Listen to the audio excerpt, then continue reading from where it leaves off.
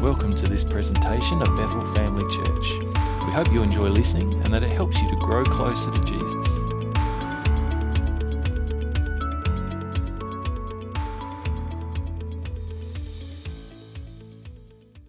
So we've been looking over the last few weeks and walking through kind of God's purposes for the church and how those kinds of things are fulfilled in our lives through the church. And God gave us the church as a place that you and I can learn and fulfill the purposes that God has for each and every one of us. And this week, we're going to talk about ministry. We're going to talk about serving others. Some of you have probably looked at your notes already, and it's up on the screen. Ministry is the secret to greatness. Did you know that? Well, by the end of today, you will know it very well. This is what Jesus talks about, and we're going to look at some stuff. This is what Jesus said. Matthew 23, verse 11 says this. Jesus is talking to his disciples, and he says, "The greatest among you must be a servant." So Jesus, the greatest person who ever lived, the person in history who had the most significant impact on the way our society is shaped, the way our world is kind of formed. It was God in human form. Said, "I want to show you what true greatness is." Says, "I want to model it for you. I want to help you see that there is nothing greater in life than serving God and serving others." In Mark chapter 10, verse 45, it says, "For even the Son of Man came not to be served, but to serve others and to give his life as a ransom for many." Jesus had a greater impact on the world than anybody else who ever lived, and he did it through serving. And he wants you and I to have a profound impact on the world around us. I don't know if you think about that very often, but God wants you to have an impact in your world, in your workplace, in our city, in your home, in your social group, your social circle, your sports club. God wants you to have a profound impact on our world. And he tells us that the way that we do that is through serving. Now, this is a truth that goes beyond just what it means for us as Christians. This is one of those kind of God principles that works whether you're a follower of Jesus or not, or it is true whether you're a follower of Jesus or not. The businesses recognize the power of serving. Any good business, any successful business will recognize that the success of their business relies on how well they can serve their customers or their clients. Good bosses know that the part of their success as a boss is by serving the people who work under them or with them or for them. Some of us have probably worked with some bosses who probably didn't get that concept so well. But some of us have probably worked with some great bosses. I know Haley has. No, no, I'm kidding. Some of us have probably worked in some great workplaces, and one of the things that I think probably made them a great boss and made that workplace a great place to be was the fact that that boss understood that he was there, at least partially, to serve his employees and those that were part of that team, that work group. Now, we often have I think part of our confusion around this sometimes comes because we have a wrong picture or an inaccurate picture or an incomplete picture of what it means to be a servant. Often we associate serving with weakness, don't we? Someone who serves is only doing it because they haven't climbed far enough up the ladder yet. Serving is often associated with weakness. It's often associated with low status. A servant has no power because we think if they had power, then they would have servants to attend to them and they wouldn't be serving anybody else. We see those who serve as someone with maybe, particularly when it comes to like volunteering. People who volunteer and serve without remuneration do it because they've got nothing better to do. They've got lots of time on their hands, so it's just something to sort of fill the hours of the day. It's only something you do until you get a real job. God doesn't want us to be a slave to anyone or anything other than him. We can only have one master. And the Bible talks clearly about how God is our master and we're not to be slaves to anything or anyone. And Jesus came to bring freedom, to set us free from all of that stuff so that we didn't have to be slaves to any of those things anymore.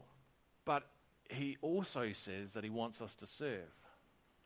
So it's not about being kind of in bondage or being powerless or having no other option, but there's something that Jesus talks about choosing to serve, and there is power and there is greatness that comes when we choose to serve. So Jesus comes and he wants to show us what it means to be a servant. Now, if you've got your Bibles this morning, or we've got it on the screen, but if you want to follow along in your Bible, we're going to be reading from John chapter 13. And it's a passage that's probably familiar to a lot of us. It's the passage where Jesus washes the feet of his disciples. But I want to just kind of read it through first, and let me just kind of break it down and look at a few points that come out of this passage about how Jesus teaches us what it means to be a servant.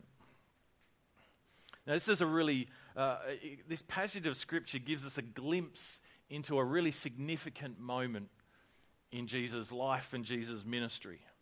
Now, the disciples don't know it at the time, but this is kind of the last evening that they spend together. That's why we kind of sometimes refer to it as Jesus is going to be together with his disciples. And Jesus knows this.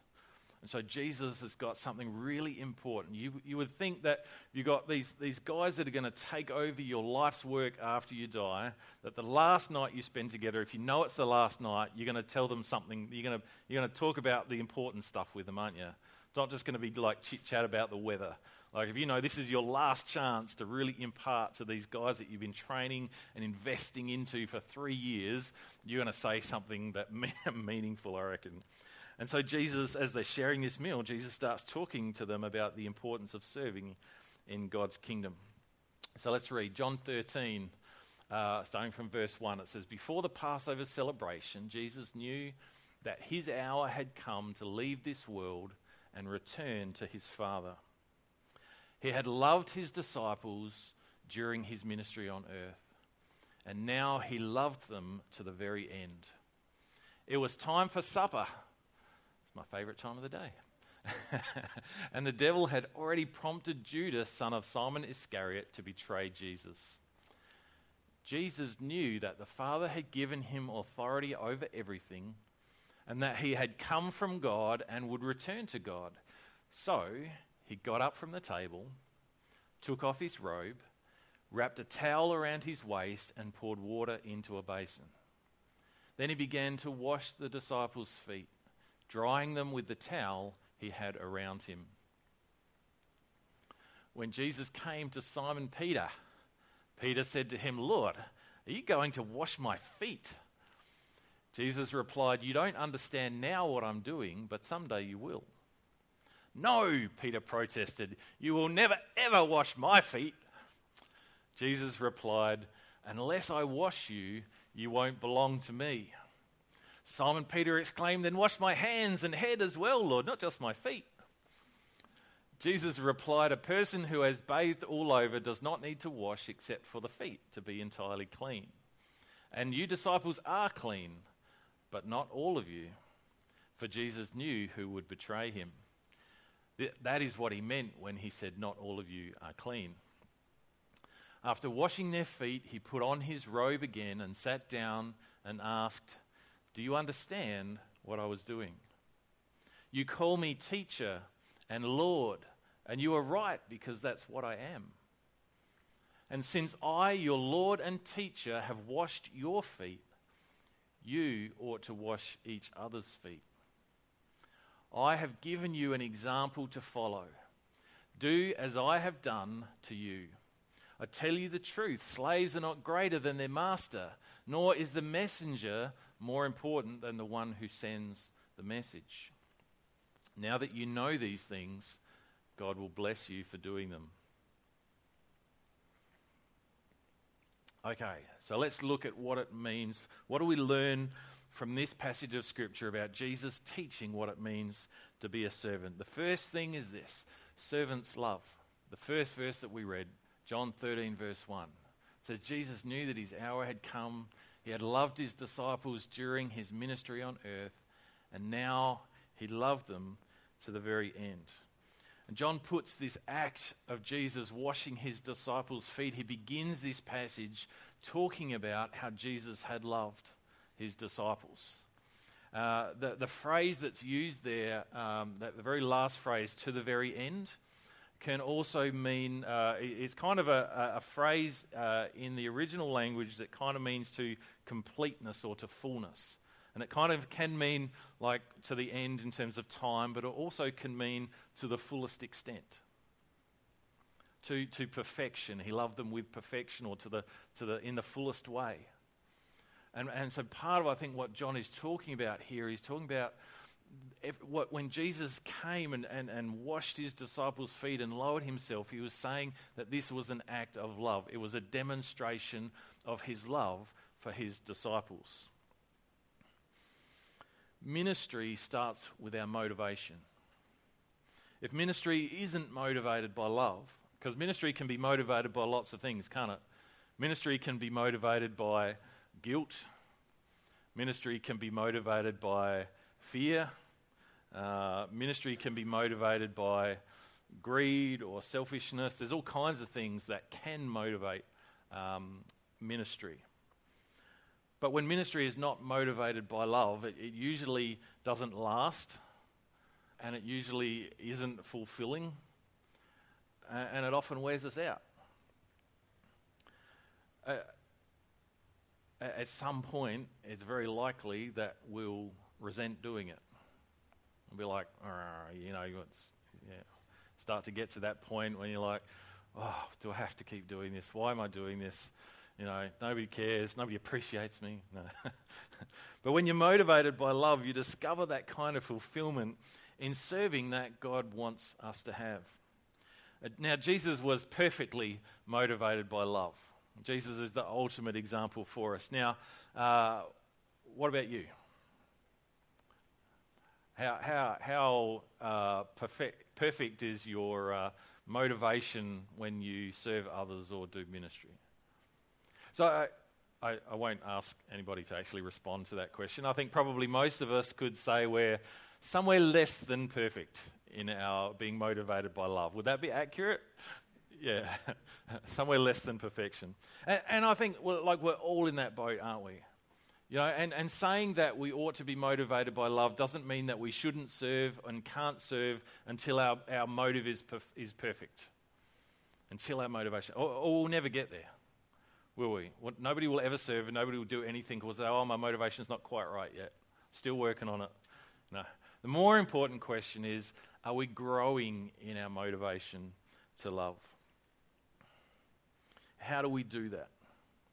How do we grow in that motivation? Well, I think it starts by being reminded and reminding ourselves of God's love for us. We love because he first loved us. When you look at how much God loves you, let that begin to be the motivation for what we do for others, for how we serve others. Galatians 5 verse 13 says, "For you have been called to live in freedom, my brothers and sisters. But don't use your freedom to satisfy your sinful nature. Instead, use your freedom to serve one another in love." God has given us the freedom to choose. That's a scary thought, isn't it? We can choose selfishness, or we can choose love. We can choose to serve each other in love. We may not always love what we're doing, but we can still serve from a heart of love. There are things that you will probably do when you start to apply this principle more in your life, or you probably already experience. You'll do things to help someone or because you care about someone that you don't necessarily love that task. Parents know all about this. Am I right? Mums don't always love cooking meals, do they, girls? Parents don't always love changing those dirty nappies, do they, Deb? Just because we don't, you cleaning, you volunteer for something, you may not love cleaning toilets. I don't know of anybody who does. I think there have to be something wrong with you if you do. But we don't have to love what we're doing to be motivated by love. You understand my point? Okay. So we're motivated by love. Number 2, servants know who they are. Verse 3 in John 13 says, Jesus knew that the Father had given him authority over everything, and that he had come from God and would return to God. Jesus knew who he was. Jesus knew what kind of authority was at his disposal. He had fed 5,000 people with a few loaves of bread and a few fish. He'd stood up and calmed a raging storm with a word. You know, he had cast out demonic spirits. He had taught with authority. He had spoken healing. He was not a person who was unaware of the authority that God had given him. Yet Jesus served out of that security of knowing who he was. He knew what authority he had. He knew that he belonged to God, and he chose to serve. He wasn't trying to win anybody's affection. He wasn't trying to win anybody's approval. He wasn't trying to impress anybody. Pretty sure that they'd already been pretty impressed by all the things that he'd done up to that point. Am I right? Here's the thing. When you serve out of insecurity, when you serve to win approval or affirmation, you're always looking for it. When you serve to win approval, you're always looking for that affirmation. You always need accolades and applause. You always need a pat on the back. You need approval, and you try to find it sometimes, don't we, by making ourselves indispensable. If I do this and I get really good at that, then, they'll need me. I'll be needed. And most of the time when we serve out of that kind of insecurity, we end up disappointed and often resentful because somewhere along the way there'll be a moment when we thought we deserved recognition and we didn't get it. I can guarantee it. If we are serving in order to find value, we will be disappointed.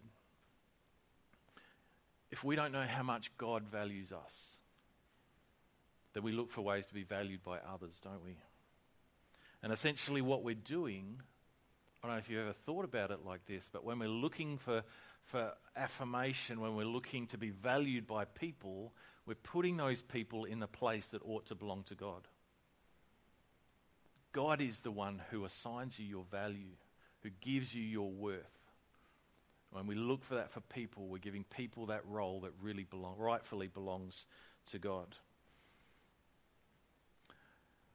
I wrote this little statement down. It says, if any person can make you feel worthless, you've lost sight of who you are in God.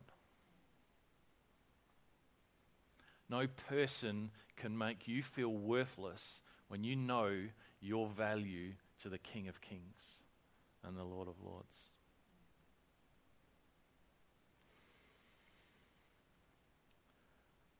Sometimes we can lose sight of that identity in Christ and who we are in Christ. Satan is often we hear a lot of talk about identity theft in our world today, don't we? And it's like Satan's into this idea of identity theft. It's a little bit. It reminded me of a movie. I think they did a remake recently, but I always like the original Overboard. Who's seen Overboard? Goldie Hawn and Kurt Russell. Yep. She's this fabulously wealthy woman, on a luxury yacht. She falls overboard and has this accident and loses her memory. And the Kurt Russell, who's kind of the tradie with these, he's a widower with 3 boys. He convinces her that she's his wife, and she becomes like the drudge around the household, and you see her scrubbing the toilets and cleaning up after the boys and all this kind of stuff. It's quite a funny movie, but sometimes it's a little bit like that. We have this amazing identity and wealth in Christ, but it's almost like we've completely forgotten about it. And we're living through drudgery and in poverty, when in reality, our dad's the king. And Satan will want to steal that identity away from us, understand who we are. and our worth and our value to Him, then we don't need affirmation or approval from other people, do we? We can take that lightly. Okay, so servants know who they are. Number 3, servants meet needs. Meeting needs is at the core of what it means to serve. If I serve, I'm meeting someone's need. And that's what Jesus was doing. They all had dirty feet, didn't they?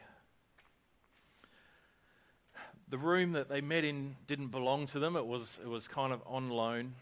And apparently, it didn't come with servants to wash their feet. There was all the things they needed to do it, but there weren't servants there to serve them. So there was nobody to do it. And you can imagine a little bit how the conversation might have gone. You know, it's like, hey, I'm not doing it. I brought the lamb. No, well, I prepared the wine. It's not my turn. You do it. Yeah. It was kind of like finger pointing and like, I don't want to do that job. You know, can't someone else do it? I set the table. Whose turn is it? It's an interesting thing. Have you ever read in the Bible anything about turns when it comes to serving and ministry? Have you ever heard any passages of Scripture that say, you know, love one another when it's your turn? You know, like serve one another when you're rostered on. Yeah, it's not really, is it? And so Jesus, he saw that there was this need. There was this job that needed to be done. There was a room full of stinky feet, which is not conducive to eating or appetite. So he's like, "Is this job to do? And I meet this need." He says he got up from the table. He took off his robe and wrapped it around his towel around his waist and poured water into the basin. Then he began to wash the disciples' feet, drying them with the towel that he had around him. It doesn't take too much imagination to think that probably wasn't a particularly pleasant task. You know, we were talking before about jobs that people don't really, you don't have to love the task to be motivated by love. I think this was probably one of them. Now, there would have been at least 12 other guys there, so, 2 feet each, that's 24 feet, that's quite a lot of stinky feet. No foot spas in sight, because Mother's Day wasn't a thing back then, so, it wasn't like you could just, give them a good soak, put some smelly oils in there, and, Peter, try the lavender, you'll love this one, But it was something that needed to be done. Now, often when we kind of see sort of foot washing in churches today, it's a little bit more of a symbolic kind of thing, isn't it? It's a bit more of a religious thing or a symbolic gesture, a religious act. But when Jesus did it, it wasn't kind of clean, it wasn't nice, it wasn't pretty, but he was meeting a need, and that's ministry. To wash feet, and write this one in your notes, you can fill in the blank there. To wash feet is to act to meet someone's need. Now, when we meet that need, when we see a need, it doesn't always have to be something that kind of fits with our calling. It doesn't necessarily have to fit with our gifting or, maybe like our life's purpose. Sometimes it can just be, a good thing to see something in front of us that needs doing. We step in, we do it. Doesn't necessarily mean you have to do it every day for the rest of your life. It's just you're meeting a need there in that moment. Servants meet needs. Number 4. This is an interesting one. Servants serve imperfect people. And you might say, well, that's pretty obvious. Like, what other kind of people are there? That was funny. You're allowed to laugh. It was a joke. I know it's kind of an obvious statement, but, we're all imperfect people, aren't we? And if we do serve, if we minister in any way, shape or form, we're serving imperfect people, but sometimes we forget that, don't we? And sometimes when people act imperfectly, we kind of get shocked or surprised.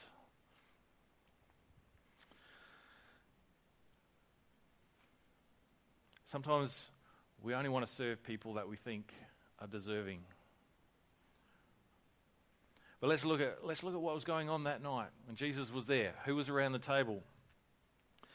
This is an interesting thing. Look at this one in Luke. I'll pick up a verse in Luke 22, and I just kind of want to put this in because this kind of is at the same point in time as this Last Supper. Okay, So Luke says this, then they began to argue among themselves about who would be the greatest among them. It sounds like imperfect people to me, doesn't it?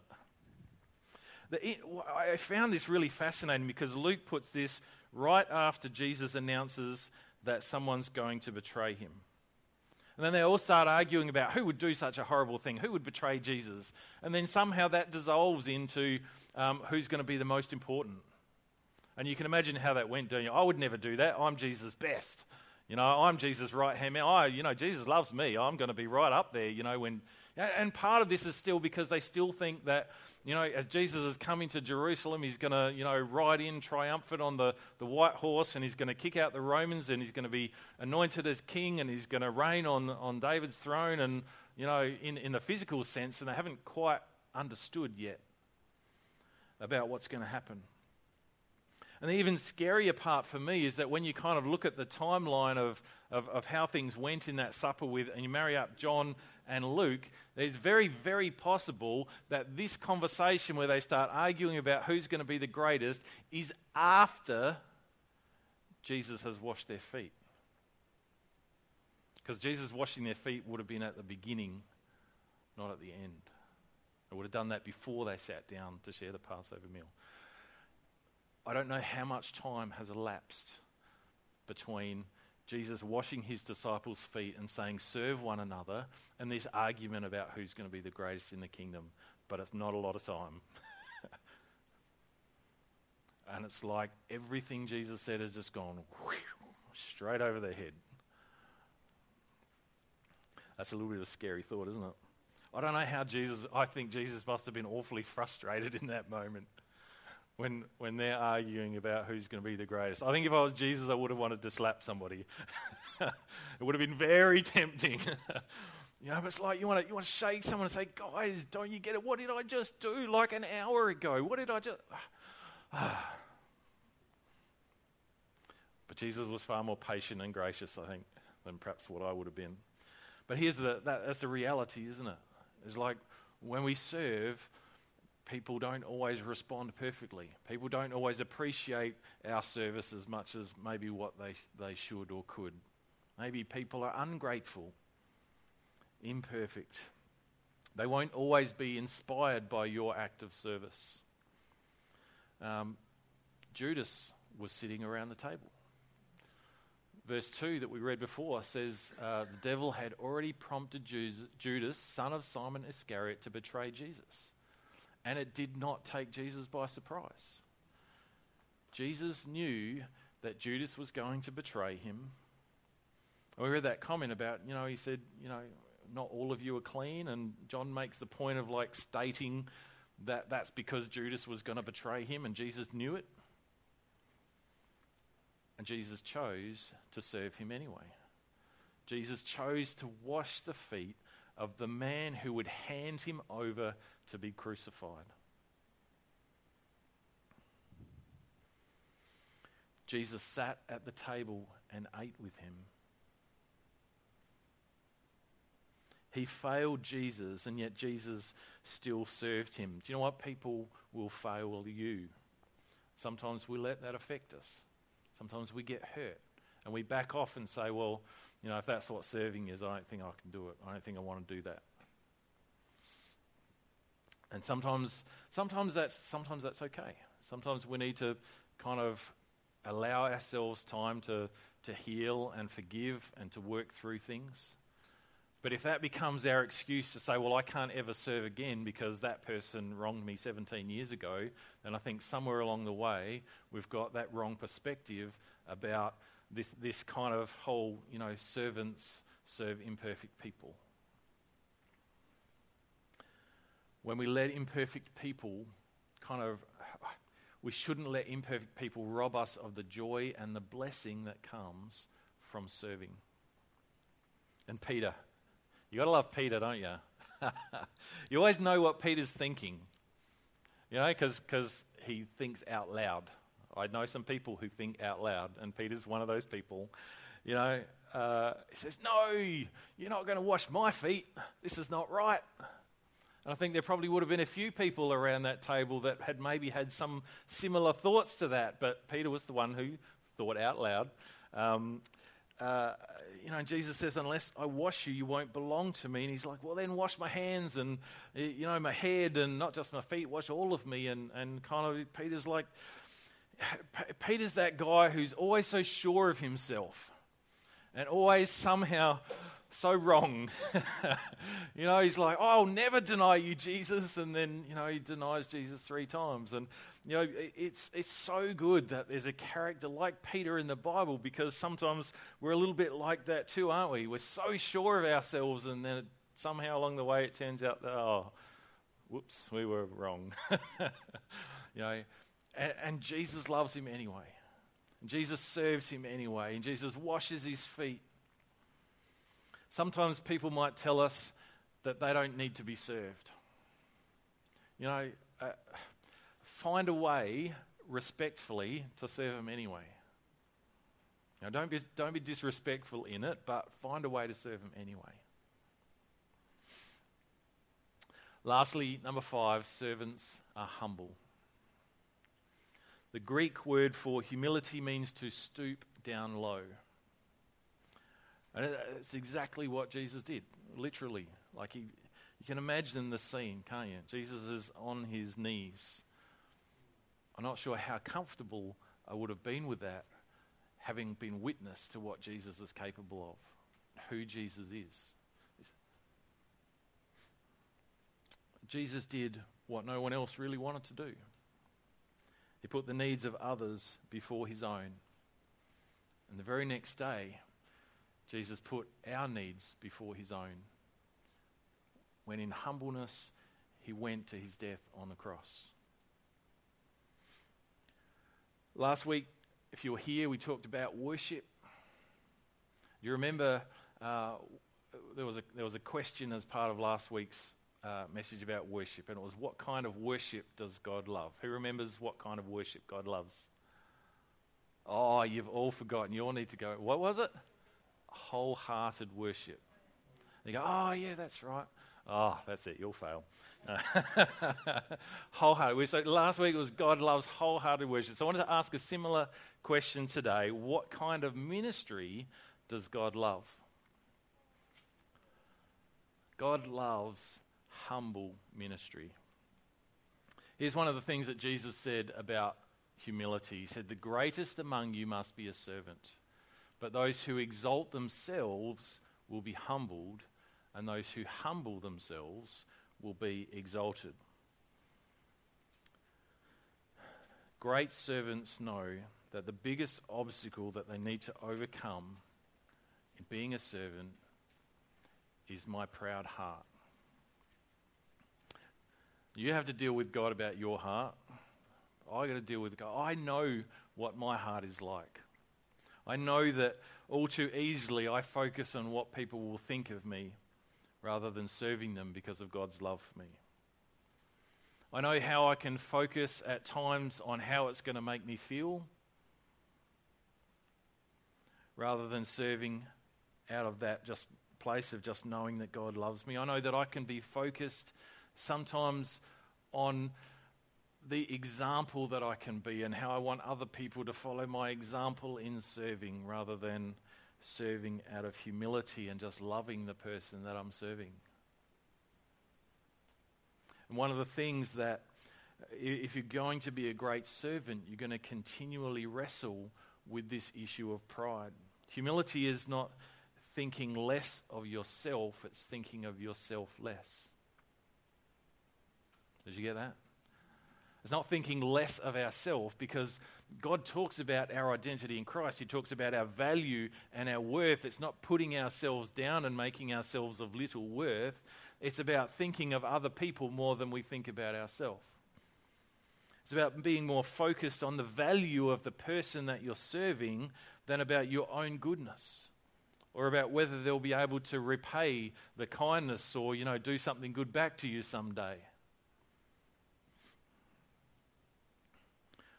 Just as we are coming to a close for this morning, I want to do something. I want you to imagine yourself in the disciples' shoes that night. If you want to close your eyes, if that helps you to imagine the scene in your mind, please go ahead and do that.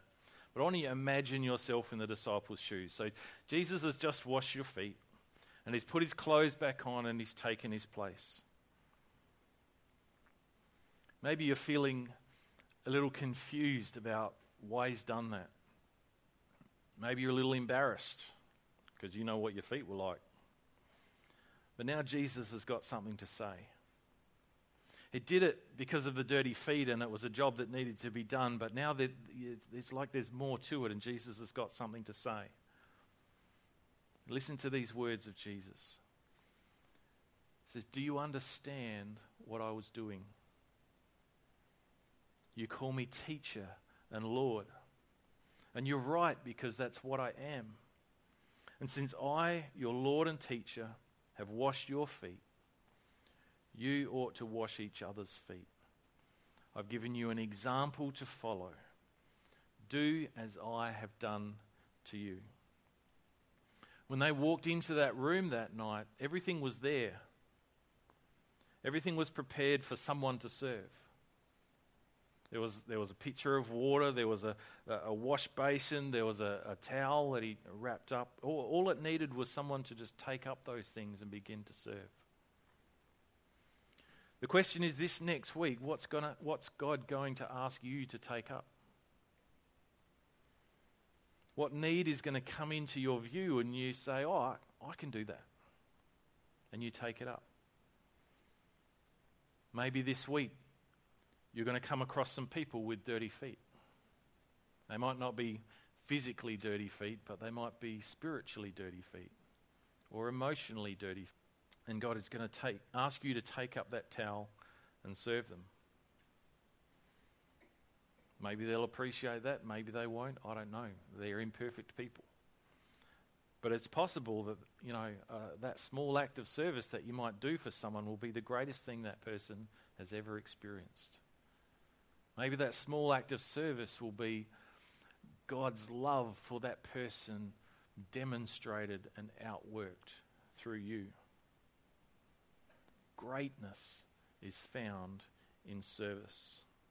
In a world where we think greatness is being noticed, Jesus says it's about noticing others. When the world says greatness is about what we can get, Jesus says, no, greatness is about what you can give. The world says greatness is about what we achieve, but Jesus says greatness is about serving. Blessings come from serving. Verse 17 says, "Now that you know these things, you'll be blessed if you do them." Jesus says there's a blessing when you do these things. All right. Go back in your mind again to that upper room. Picture yourself back there with the disciples, and it's kind of just a little bit earlier than we were before. And it's Jesus, and he's washed Peter's feet, and he's washed Thomas's feet, and you've been watching, and there's kind of almost this nervousness and weirdness, knowing that he's coming around and is going to get to you in a minute. And then he kind of gets down and he kneels in front of you and he begins to wash your feet. And you know that they're not pretty. They're not smelling good today. How do you feel? If you were there in that place, what kind of feelings would that stir within you? Maybe as you imagine that scenario this morning, the feelings that come are feelings of guilt. And you're kind of sitting there and thinking, if Jesus knew what kind of person I was and what kind of things I've done, then he would not be kneeling down and washing my feet. Jesus, the Son of God, would not be kneeling down and washing my feet. And if that's you this morning, I want to encourage you to receive his forgiveness. He freely offers forgiveness for all of the things that you've done, all the mistakes you've made, every sin, every time that you've done something wrong, every time you've hurt someone. He offers forgiveness and freedom from that sin. Maybe as you're sitting there and you're imagining what it would be like to have Jesus, the darling of heaven, washing your feet, maybe you feel unworthy. I I mean, who wouldn't? Am I right? But maybe there's a sense in which you need to get reacquainted with his grace. And he does it not because you're worthy, but because he chooses to love you. He chooses to serve you as a demonstration of his love. It's his gift. How would Jesus want us to feel as he washed it? How would Jesus have wanted his disciples? How would Jesus want you to feel as he washes your feet? I believe that Jesus would want you to feel loved. John tells us right from the beginning that Jesus' motivation was his love for his people, his love for his disciples. He wants us to know that love. It empowers us and strengthens us to love others. I need his strength to do that. Let's pray together. Let's bow our heads. Father, we thank you that you chose to serve. Lord, we thank you that you chose to put our need for forgiveness before your needs. And you went to that cross in humility because you knew that we needed that desperately. Father, we thank you that you did that for us. Lord, we thank you that you love us. Lord, in so many ways you've demonstrated your love for us and your care for us. Lord, help us to understand that. Help us to grasp that. Help us to have a revelation of your love for us. Lord, let that be a motivation for us to love others. Lord, help us to see others the way that you see them and to learn to love them the way that you love them. Lord, help us to have a willingness and a determination to serve other people no matter what the circumstances might be. Lord, knowing who we are in you. Lord, help me to have that humility to choose to serve in even the most difficult circumstances. Lord, give me your strength through your Spirit so that I can be a servant. We pray this together in Jesus' name. Amen.